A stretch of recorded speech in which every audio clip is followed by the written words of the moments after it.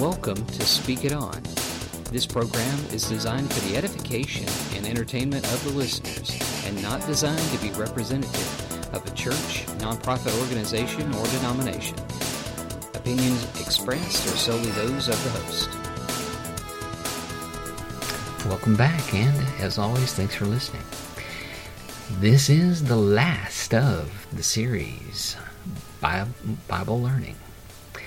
The series itself covered different phases, different paths here for people having to do with, hey, I feel like I need to get Bible knowledge in me, get closer to Jesus, enhance my spiritual life, enhance my spiritual walk, enhance anything and everything I can for the Lord, and especially if, quote-unquote, you're going to be a professional minister. Professional ministry is, I'm going to get paid all my money for a living, for me and whoever I'm attached to, from a church or a church's organization. Yeah, professional minister. Now, this is the second half of the series, and of the section of the series for professional ministry, and that it's when you want to pro your mojo. Now, in the first half, I talked at length about seminaries and universities and different things of that nature. We're going to put the bow on top by discussing upper level ministerial degrees. All right. Upper level ministerial degrees. And what do I mean by that? Well, so first I have to say this. If in your life you've decided, or you feel like God has just pulled you out for special service, that's the way they phrase it, special service, okay? Because anytime you're going to put your entire livelihood in the hands of a congregation or a church organization, you are in special service. Not unlike the military. Because military, you join the military, they own you. You do that with a church, an organization, they own you, so to speak. Now you're saying, well, that sounds pretty horrifying. You know, what do you mean? I think God owns me. Yes, it's true. Yes. But you got humans involved. Not all the humans are connected to God the way we really wish they were. So you got to understand, when you're putting your entire livelihood in the hands, especially of a church organization, there's various thought processes. Once upon a time, they used to say, the churches did, there was a little adage, God, you keep them humble, and we'll keep them poor. Now, yeah, let me repeat that. So, the old adage used to be, the churches would say, God, you keep them humble, we'll keep them poor. Yeah. Also, there's a standing joke in some seminaries that when you go to seminary, you get one of two things. Actually, it's probably more like one of three things. When you go to seminary, you either get a car, a spouse, or a kid. Because that seems to happen at seminary. I don't know exactly how that plays, but it does. It's weird. Now, you may be wondering, well, so where do we go from here? All right, so if you made the decision, God's in charge, and I'm going to go pro. The question of, am I going to get additional training, as I mentioned in the previous podcast, is up for grabs. The first thing you need to know, and in your heart of hearts, is what kind of church you want to serve in. Okay? Why is that? Because some churches don't really care if you have a seminary degree. They do go through a different process, vetting process, which means screening process, as far as their candidates go. And they may be just looking at your history and the personal recommendations and things of that nature. Okay? But if you're going more or less to a denominational church, if the church that you're thinking, I want to be in, this is the church I want to work in, and it's a denominational church, you're going to have to do some things that denomination gravitates to. Now, there are some denominations that don't really just put a huge emphasis on that jazz. They may look at Bible school. A lot of the Assemblies of God do not necessarily. They're not looking for necessarily a big fat Bible degree on you. Now, you do have to go to Bible school, but as far as getting a big fancy seminary degree, not necessarily. So there are some denominations that don't weight that real heavy. So you have to factor that in.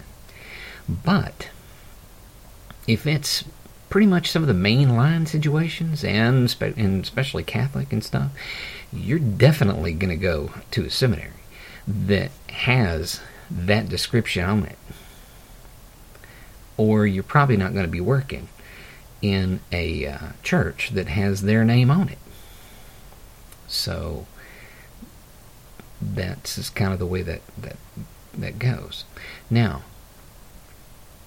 what do you do about a bigger degree? Okay, so I've mentioned this before, that there's a difference in going to a university and getting your biblical education there, because that's going to be more a PhD track, and that's more academic, and then you want to be a professor, okay, which is fine.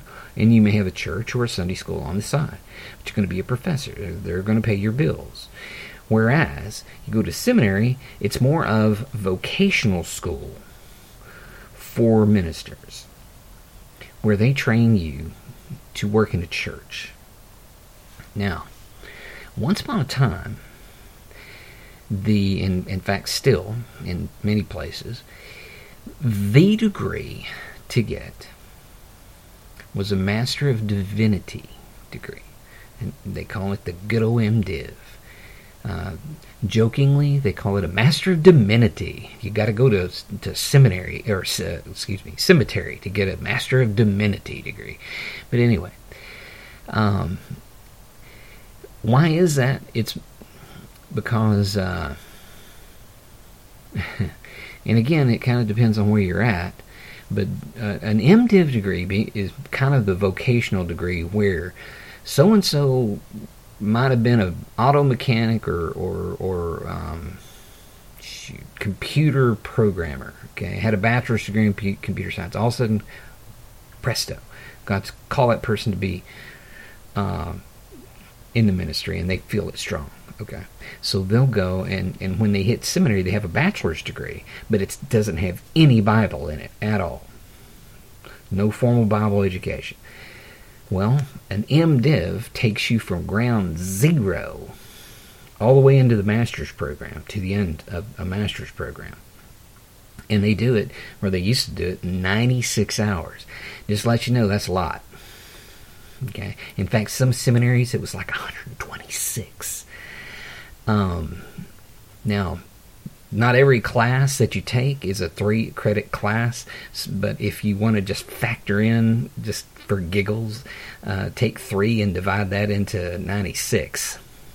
And roughly that would be how, give you a crude idea of how many classes you're looking at. But, again, also, you have to think about these classes are classes that you're going to be in class for every week, at least probably 2 days, sometimes 3 days a week. All right? It's school. I mean, it's college. It's hot and heavy. Now here's the thing. MDiv is designed to make a preacher out of you, make a pastor out of you. And the reason I say that is because the MDiv doesn't just have biblical studies in it. Not only biblical studies. It does have biblical studies in it where you're studying the Bible and the books of the Bible and what's in the Bible and so forth. But it also has church history, and it also has theology, where you're learning to think about the Bible and about the different doctrines that people have pulled out and say, okay, the Bible teaches this, and here's the reason why. And they throw words like ecclesiology and eschatology and soteriology at you and so forth. Now, you're going to study that. But also, you're going to study church administration. You're going to probably have what they call a spiritual foundation kind of situation. Now, what is that? That's like a practicum. It's kind of where you get a mentor, and they follow you for so many hours in a semester and chat and just see and help you grow, answer questions, stuff like that. And a lot of seminaries have that. Some do, some don't. But the ones that do, I mean, they're supposed to be helping you become a minister. Now, hence, that's why I say that you're taking all these hours, you're going to have other people in your classes. You're going to have teachers. Not one or two teachers, probably quite a few in some situations. And these are the people who you connect with. And they may be the one that God uses to get you your first church job. Now, what about upper degrees, upper level degrees? So you've got a doctorate in theology degree. You do have the PhD, which in whatever, I mean, biblical studies, theology, you can go on and on and on. You have the PhD, THD, MDiv, or excuse me, DMin, Doctor of Ministry. Lots of people have that degree. Lots of people have that degree. Different from the PhD in that, again, PhD tends to lean more academic, whereas you're going to be a professor teaching in a academic setting like a college or university, something like that, upper level Bible school, what have you. Whereas a DMin still teaches, and a DMin can teach anywhere, but normally seminaries pull those guys in, because again, it's like the doctorate of ministry degree is like the top of the list as far as you can't get no more learning than that for ministry. Now, why get that degree? In fact, let me just throw this at you. Why do you have to get a master's degree in the first place? Why? Why is that? And, for example, why, let's go back to that other situation. So somebody had a computer science bachelor's degree, they've been a computer programmer, and all of a sudden they felt like God wants them to work in a church, forever and ever. Full-time Christian service is what they call it. If that's the case, what would prevent that person from just going back and getting a second bachelor's degree? And just taking a bunch of Bible courses, because a lot of a bachelor's degree has a lot of similar courses that you could use, okay, with the exception of the theology and the Bible and stuff that you're missing. So why couldn't you just do what they say? Go back and take your deficiencies, what you're deficient in, what you're lacking in Bible and stuff, and just turn around and get a bachelor's degree in biblical studies or pastoral theology or something like that. Why can you do that? The answer is you can. Now, can you get a job doing that? Well, that's a good question. Most churches are looking for that master's degree. Beside the fact that most churches don't work on a master's level, if that makes any sense. So they want the pastor to be the smartest man in the room, so they go ahead and they give him a master's degree. Okay, I get it. But here's the thing. Most of them aren't even working on the bachelor's degree. Some people don't even read the Bible. So the issue is, once that pastor has a bachelor's degree in biblical studies, he's already the smartest man in the room. Probably. Unless you got somebody else with a bachelor's in biblical studies or something. But the simple fact of the matter is, everyone gravitates to the master's level, the masters of divinity in a lot of situations. Why? Because it's the vocational degree. It's the one. Now, why does it weigh so heavy? Well, let me share this with you. Masters of Divinity is also something the military looks at, and for chaplaincy, and a lot of medical chaplaincy programs look for that. Mainly because of the number of hours the degree is. Used to be, it was 96 hours to be, you had to have something that had 96 hours in religious studies to be to be able to either a degree or to show you had that much studying to be a chaplain in the U.S. military. And it was pretty much across the board. Now, lately, they backed it down to like 70, 77 or something like that. But forever, it was like 96. So, again, it was like the degree. Now, here's the kicker. At least to me. Why would somebody get a doctorate in you took all these hours, okay, and then 96 hours worth of work, maybe 77 hours worth of work. You get your MDiv, okay, and you're pastoring your little heart out. Why get a doctorate degree? Well, you could do it just for personal fulfillment. Lots of people do that, or the personal challenge or something of that nature. I talked to one pastor who got a PhD. It was a personal challenge. He thought it was in homiletics, which is preaching. He thought it would enhance his ministerial situation. It didn't, unfortunately, because very few people know how to appreciate a PhD in that particular arena. In the church world, so to speak. Now, the issue is, why get a doctorate of ministry? Because the simple fact is, some larger churches won't hire you or even look at you as a candidate unless you have it. You may be thinking, well, this sure doesn't sound an awful lot like God's involved in this process. Well, you're right. Because we're talking about professional ministry. God isn't always involved in those processes. You say, well, that's a tacky, horrible thing to say. Well, no, it's the truth. Is he involved? Yeah. Is he always involved? I don't think so. not from the people I've talked to. I've talked to a lot of people. And pluses and minuses. And I've seen some pretty crazy stuff done by churches to pastors. I've also seen some pretty crazy junk pastors have done in very high church positions. So, yeah.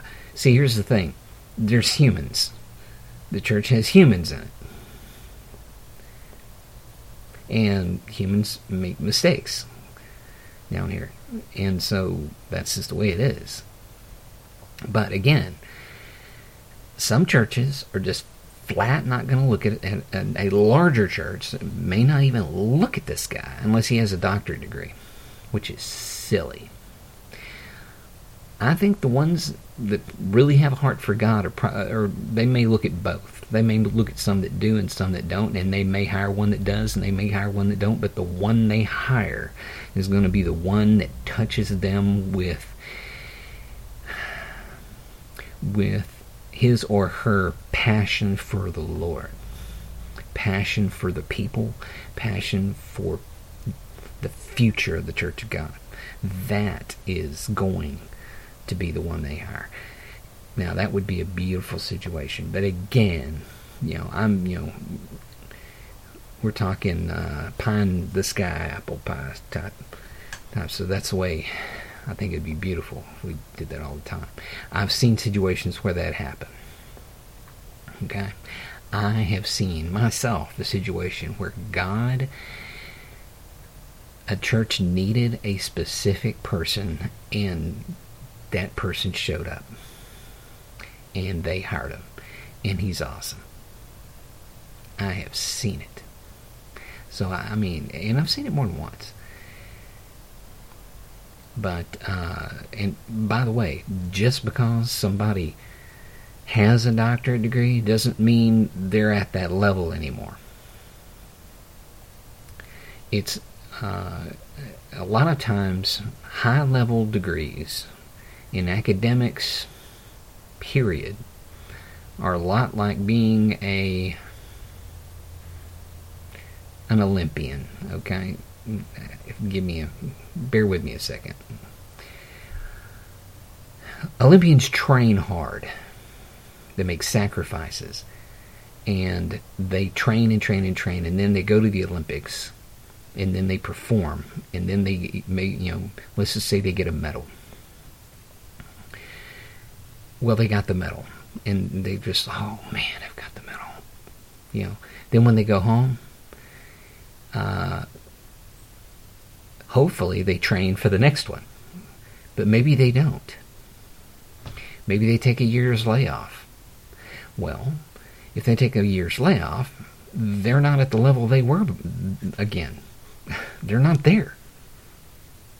Now, are they still an Olympian? Yes. Do they still have a gold medal or whatever medal? Yes. But are they at the same level they were when they won it? No, they're not. A lot of people are not there, and they don't try to keep at that level. A lot of times they do that because, to be honest, the people in the pew are not interested in learning. And that's sad.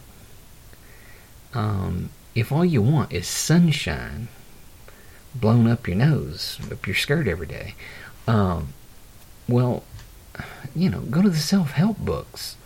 Because, there's some pretty good books that'll just blow sunshine all over you. But if you want to change your life for the Lord and know Him better and get into His Word and let the Spirit transform you, because, by the way, that's what sanctification is. Salvation is an event. Sanctification is a process. Sanctification means little by little you're getting more holy. You know how you do that? You let the Spirit of God with the Word of God work in you, and you do the work of God outside in the world. Now, seminaries and even biblical studies should help us get there. It should be a huge benefit, because the more you know the Word, the closer you know the Word, the closer you can understand the author. But the real challenge in professional ministry is there's so many other people paying your bill. You're on the hook. You make the wrong person in a church mad, and your job may vanish. They have you by the throat. And that's the honest truth. And I've seen preachers that were at the bitter end of that. And I've seen preachers that prospered in that situation. But the issue is still, you got people involved. Bivocational ministry, little bit different, and that's what I did for years. Is bivocational. Church would pay me, but I had a job on the side. Why is that? Why is that advantageous? Well, I do my ministry, yes. But if they decide to do something ungodly, and I know God's not in it, and I say, pass. And they say, well, we're just going to find somebody else. I'll say, I get it, I understand, I'll pray for you. And I'm out. And I'm not going to miss a meal, because my meals come from God and not from them necessarily. And it can be both. All right? But in bivocational, they don't necessarily have you by the throat.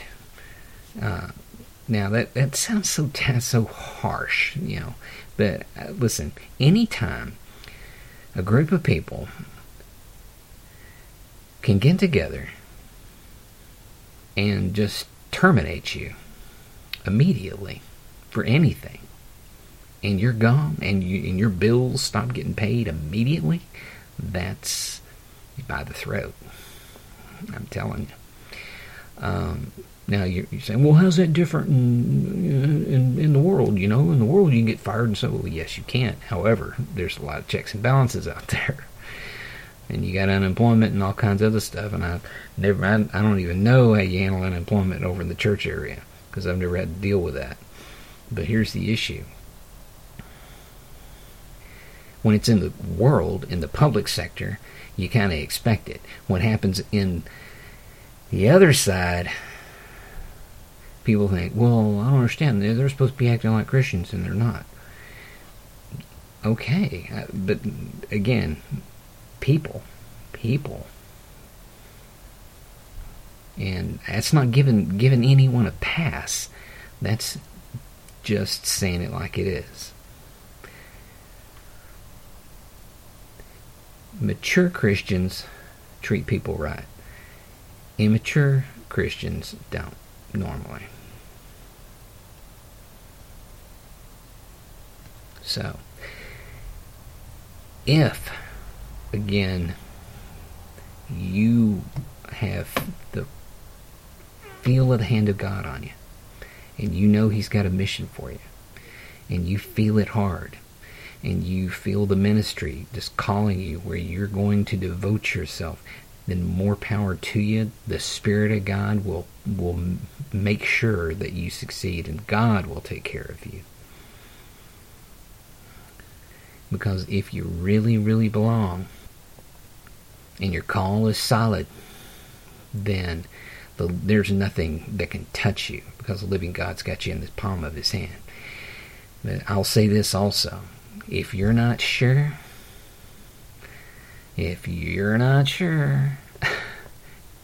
then wow, that's a rough place to be. Because if you're not sure and you jump in that pool, you don't know what's in there. Maybe sharks, maybe lava. So be certain. Know that you know that you know, is what they used to say in the old days. That God has called you to do that. Because again, all of us are ministers. No matter what you're doing to pay your bills, we are supposed to show Jesus no matter what. So anyway, hopefully this wasn't too harsh, it wasn't too real, okay, but I think it's is and this may sound, this cast may sound, well, it sounds kind of negative, man. He sounds like he's just all kinds of bent out of shape about it. No, I've seen some success stories, but I've seen some crashes and burns, and I don't want that for anyone listening to this cast. I really don't. I want everyone listening to this cast to have success in the Lord each and every moment of each and every day, because I feel it with you. So, may God bless you in how you respond to His Word, and keep on keeping on. To this edition of Speak It On. And as always, don't be afraid to speak the Word in boldness and truth.